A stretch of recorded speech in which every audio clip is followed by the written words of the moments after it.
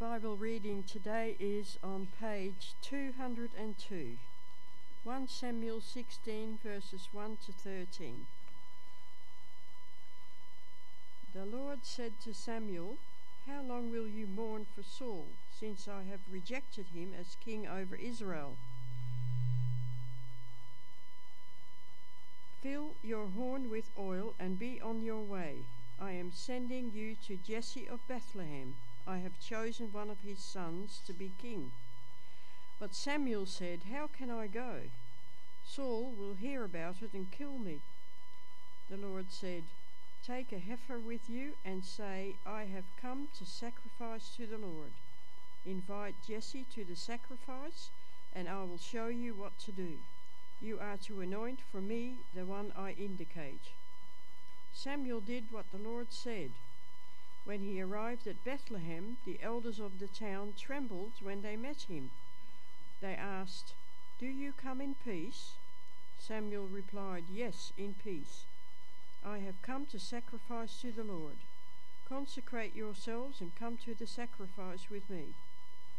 Then he consecrated Jesse and his sons and invited them to the sacrifice. When they arrived, Samuel saw Eliab and thought, "Surely the Lord's anointed stands here before the Lord." But the Lord said to Samuel, "Do not consider his appearance or his height, for I have rejected him. The Lord does not look at the things man looks at, but man looks at the outward appearance, but the Lord looks at the heart." Then Jesse called Abinadab and had him pass in front of Samuel.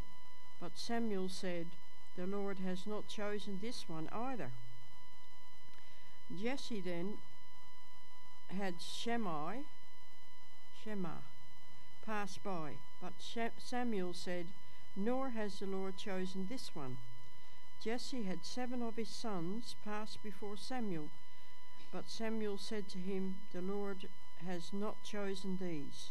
So he asked Jesse, "Are these all the sons you have?" "There is still the youngest," Jesse answered, "but he is tending the sheep." Samuel said, "Send for him. We will not sit down until he arrives." So he sent and had him brought in. He was ruddy, with a fine appearance and handsome features. Then the Lord said, "Rise and anoint him. He is the one." So Samuel took the horn of oil and anointed him in the presence of his brothers. And from that day on, the Spirit of the Lord came upon David in power. Samuel then went to Ramah. This is the word of the Lord. Thank you, Louise. Father, I pray this morning that the words of my mouth and the thoughts of our hearts would be acceptable in your sight, O Lord, our strength and our Redeemer. Amen. I want to read to you one more text this morning from the book of Acts. From the book of Acts, and it's Acts chapter 13, verse 22. It says, "After removing Saul, the Lord made David their king. He testified concerning him, 'I have found David, son of Jesse, a man after my own heart. He will do everything I want him to do.'" That text is very important for us, because I believe that the Lord wants every one of his children to become a person after God's own heart. That's what he's seeking from you. That's what he's seeking from me, that we be like him. 3,000 years ago, God chose a young man called David and wanted him to be the king of Israel. Out of all the sons of Jesse, the favor of God landed on a lad named David. Now, David was the youngest son of a poor farmer from a tiny hamlet called Bethlehem. David was a young man who was not respected even by the members of his own family. He was a nobody. He was living in a family of nobodies. Yet, by the grace of God, David became the greatest king of Israel ever. He's also an ancestor of the Lord Jesus. He's listed among the Hall of Fame of Heroes of Faith in Hebrews chapter 11. During his life, he received great promises and remarkable blessings from the hand of God. But greatest of all, David became a man after God's own heart. And that was God's testimony of him. So we're going to spend the next few months looking at the life of David and understanding how this humble shepherd boy became a man after God's own heart. Now, some of you might be wondering why we should spend time studying a man who lived some 3,000 years ago. And the short answer is this: David achieved in his life something that God wants us to achieve. And I've got to make that point strong. God wants us to be like him and to be men and women after his own heart. So as we study David's life, we might be able to work out how we too can become people after God's own heart. So let's have a look how God chooses. In the reading which Louise brought to us this morning, the chapter opens up with God reminding Samuel of the fact that he had rejected Saul as the king of Israel. Saul was chosen as king because the people wanted a king. They wanted to be like all the other nations round about them. And Saul was head and shoulders above the rest, literally. See, up to that point, God had ruled the nation. He raised up leaders when they were needed, the judges. And that's how things operated all the way through, from the time of Moses all the way through the judges. And they were warned about elevating a man up to the throne because that's going to bring political corruption and trouble. When Saul was chosen to be their king, the people were elated. They thought it was wonderful. Fine physical specimen, big tall bloke. He might have been a giant among men, but spiritually he was a little man. He was a jealous man. He lived for the praises of the people. He tended to overstep his boundaries. He was guilty of gross disobedience of the commands of the Lord. And as a result, the Lord proved to Israel the dangers of having a human king. And God rejected Saul as king of his people. And as a result of Saul's rebellion, God chooses a new king to rule over Israel. He chooses a young man named David. And when God chose David, he chose an unlikely candidate from a very lowly place to such a powerful office. And in God's choice of David as king, we're allowed to see something of the process that God uses as he chooses someone to work for him. So we're going to look at that. Now, when I was preparing this sermon, I thought this series, I thought, oh Lord, why this series? Why now? Why for this people? Who are you preparing here to work for you and be a big person for you, be important? We're a church full of mostly pensioners. Do you remember the pensioner that came and spoke last week? Stephen Downey. 78 years of age. Now, at the end of the service, Stephen called me aside. He said, Martin, I need to talk to you for a moment. Okay, so we sat down over there and we had a chat. He said, Martin, I'm going to retire. I'm 78 and I'm going to retire from the Pocket Testament League. I said, well, fair enough, you're 78. He said, yeah, I'm starting a new ministry. Well, what? Because remember he told us about Pakistan and about all the people in the brick factories, and that these people were saying, would you send us a teacher for our children? His new ministry is going to be supporting new teachers to Pakistan. By the way, $1,000 a year is all that's needed to support a teacher there. He's starting a brand new thing at 78 years of age. Hello. That's amazing. Praise God. Who else could be doing something for God, do you think? Hey, in this room. Yeah, exactly. All right, let's have a look at this then. That's why this series is going to be important. You might be thinking like, oh, Dave was a young bloke. Well, doesn't matter what your age is. God will use you if you want to be used, okay?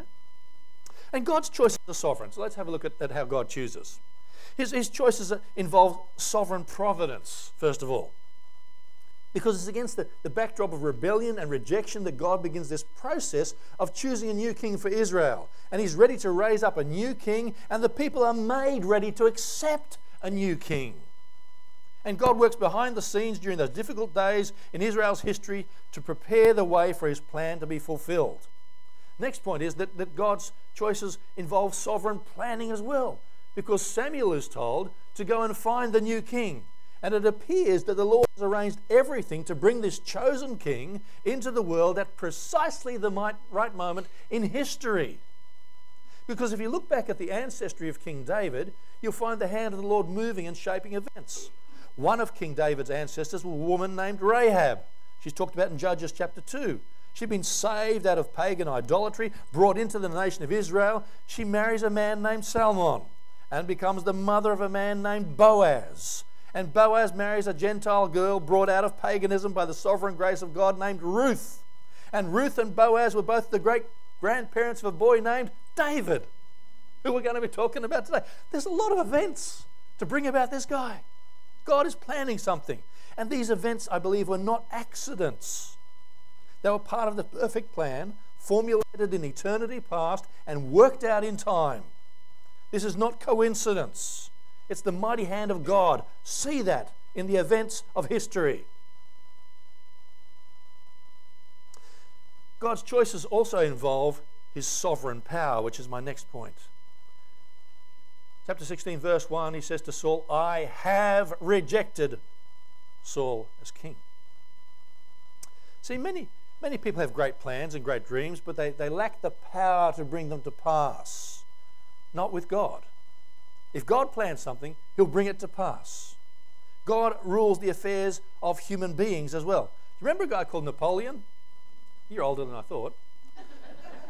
Napoleon, at the height of his career, was reported as giving a cynical answer to someone who asks, is God on the side of France? And Napoleon says from his arrogance, God is on the side of the one who has the heaviest artillery. Well, then comes the Battle of Waterloo, where Napoleon lost both the battle and his empire. And years later, in exile on the island of St. Helena, chastened and humbled, Napoleon's reported to have quoted the words of Thomas à Kempis, man proposes and God disposes. That's the lesson of history from the Bible. So what lessons can we learn from God's sovereign choice? I think there are a few, and they need to be noted. First of all, there are no accidents in life. Everything that occurs is part of a larger plan. God is working, often behind the scenes, often in ways that we cannot comprehend, to accomplish his plans and his service and his purposes. So we need to thank God. God is in control. Doesn't matter who you voted for yesterday. God is in control of the outcome. Whether you're happy or you're sad about it, God is in control. And second, God is able to bring his plans to pass. He'll never propose a plan that he cannot accomplish. And if his plan is to raise up a shepherd boy and make him a king, that plan's going to work out. And thirdly, God's choices extend to every area of life. Now, I don't presume to understand this. I really don't. Because there are a lot of things I've got questions about that happen every day. To you, to me, and to people around about me. I don't understand. But I believe that the Bible teaches that God is in the business of working out things according to his will and bringing his purposes to pass. Now, some people, of course, are very bothered by the fact that God is in control of life because bad things happen to good people, don't they? But I'm also comforted by this because I know that nothing can happen unless the Father has in some way allowed it. And that also includes the bad stuff. I know it's not his perfect will, but it has been allowed. And as the Father allows it, I know that he can also use it for his glory. So that gives me great confidence. So let's move on. God's choices, the next point, Ethan, thank you. That God's choices are surprising. Because let's look at the context of all that's going on here. Samuel is sent to Bethlehem to anoint a new king. And when Samuel arrives there, he commands Jesse to gather together his sons, and they come before the old prophet, and they pass before him one by one. And in this process, God makes known his choice for the king. But his choices, whilst they are sovereign, they also contain some really big surprises. Because his choice is surprising in its rejections. Next point. The first of Jesse's son arrived before Samuel, and his name is Eliab. That means God is father. Oh, that sounds like a good name for a king, doesn't it? He says, God's my father.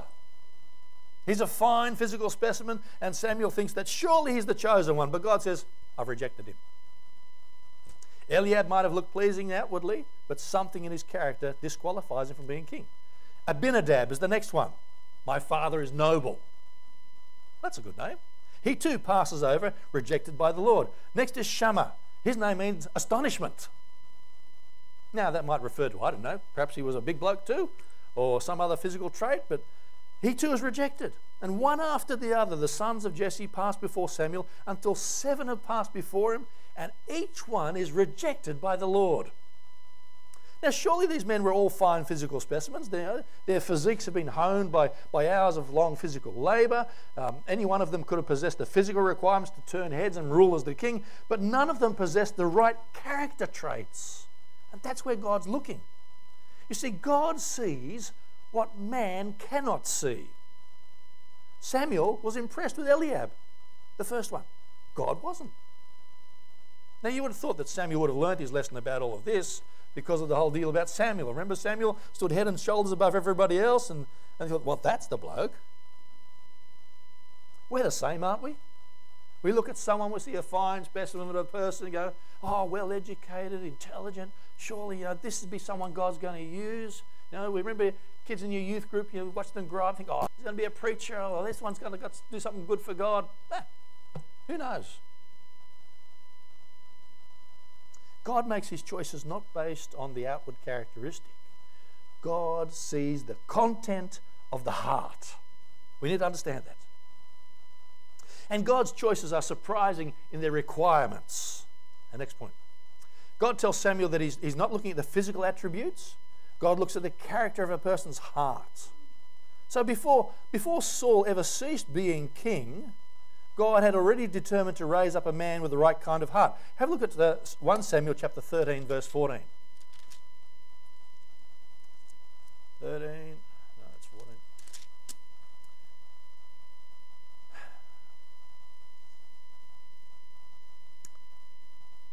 Samuel speaking on behalf of the Lord to Saul, he says, your kingdom will not endure. The Lord has sought a man out after his own heart and appointed him leader of his people because you have not kept the Lord's commands. See, Saul was now past tense. God's picked a new man. The sons of Jesse then stand before Samuel on that day. They all looked the part, but Samuel couldn't see the condition of their hearts. Eliab stood, for instance, above the old prophet's eye. But his character, by the way, is revealed in the next chapter. Eliab was critical, he was jealous, he was negative. He's not the kind of guy you want to have as your king. He might have been a big man externally, but he was a baby inside. He's not the kind of man God could use for his glory.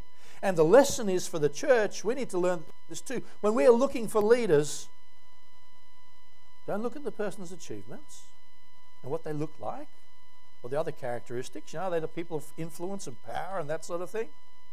God looks for integrity. God looks for character. He wants people who are faithful. He wants people who are holy. And what an incredible contrast. God is not nearly as impressed with people's achievements as we are. He's not concerned about the beauty of the outward person. He's caught up with the condition of your heart. Begs the question, when God looks at your life, what does he see? He's looking at your heart.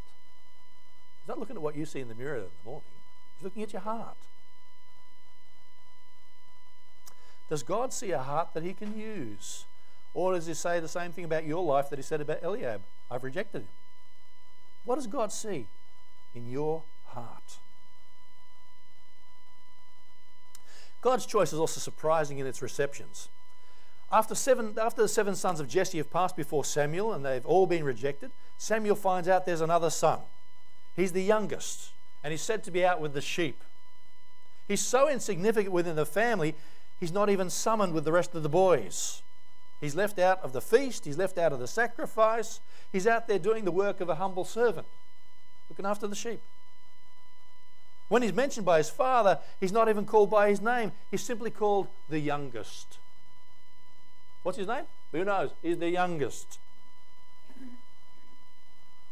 And when he walks in, Samuel sees what? A bright-eyed young man, red cheeks, been outside in the sunshine, handsome looking bloke. He's the one that's been rejected and passed over by the others. He's the very one that was picked by the Lord. Now, no doubt Jesse and his sons were all amazed as they watched this ancient prophet hobble over to the youngest and anoint him with oil.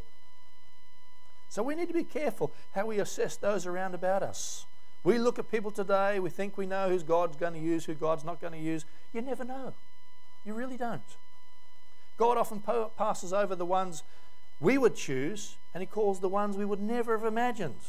I can tell you, I never imagined to be here preaching the gospel. I wouldn't even have picked me. Forget it. God takes nobodies and he turns them into somebodies. God went after a man after his own heart.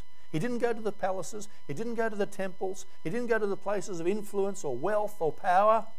God chose the most unlikely person in the most unlikely place. The key to being used by God is possessing the right kind of heart. Imagine it too. Saul of Tarsus becomes the Apostle Paul in the New Testament. You wouldn't have chosen him. He was persecuting the church. Peter, the great leader of the Jewish church. Who'd have chosen him? He rejected the Lord. You wouldn't have chosen him, but God did. Let's move on. God's choices are specific. It seems crystal clear that God has a specific plan in mind. He sent Samuel to a specific town, to a specific family in that town, and then to a specific person chosen to be the next king. Very briefly, there are some indications as to why God made the choice he did in the life of David. First of all, God chooses those who are ready. Next point.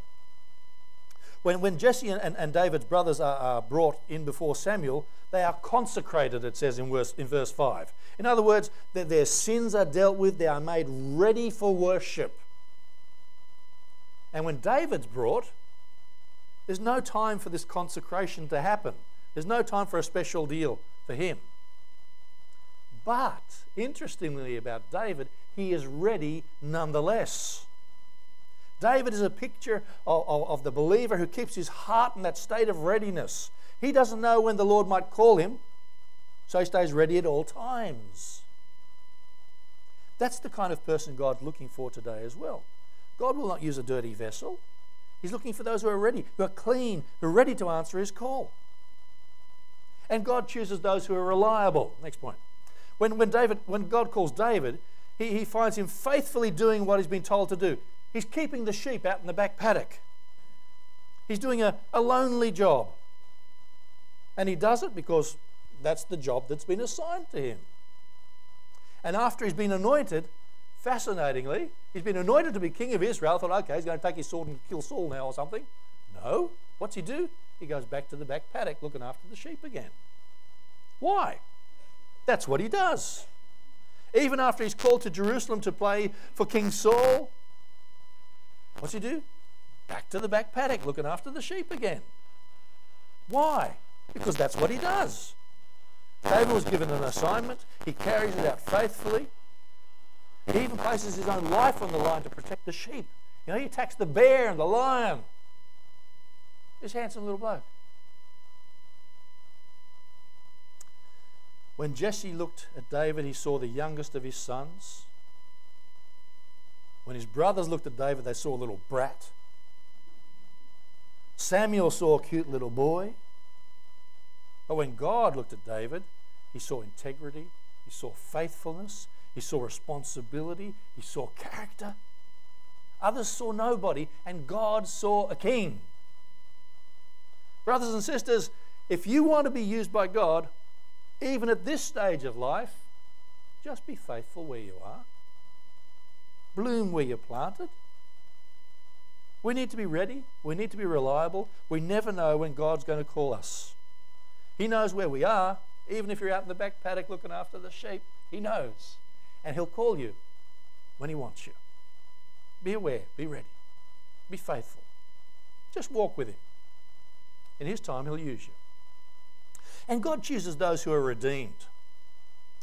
When Samuel anointed David and perhaps whispered God's plan into his ear, I'm not sure what he did, but I can just imagine this old prophet hobbling over, putting some oil on your head, saying, "Hey, mate, God's got a job for you.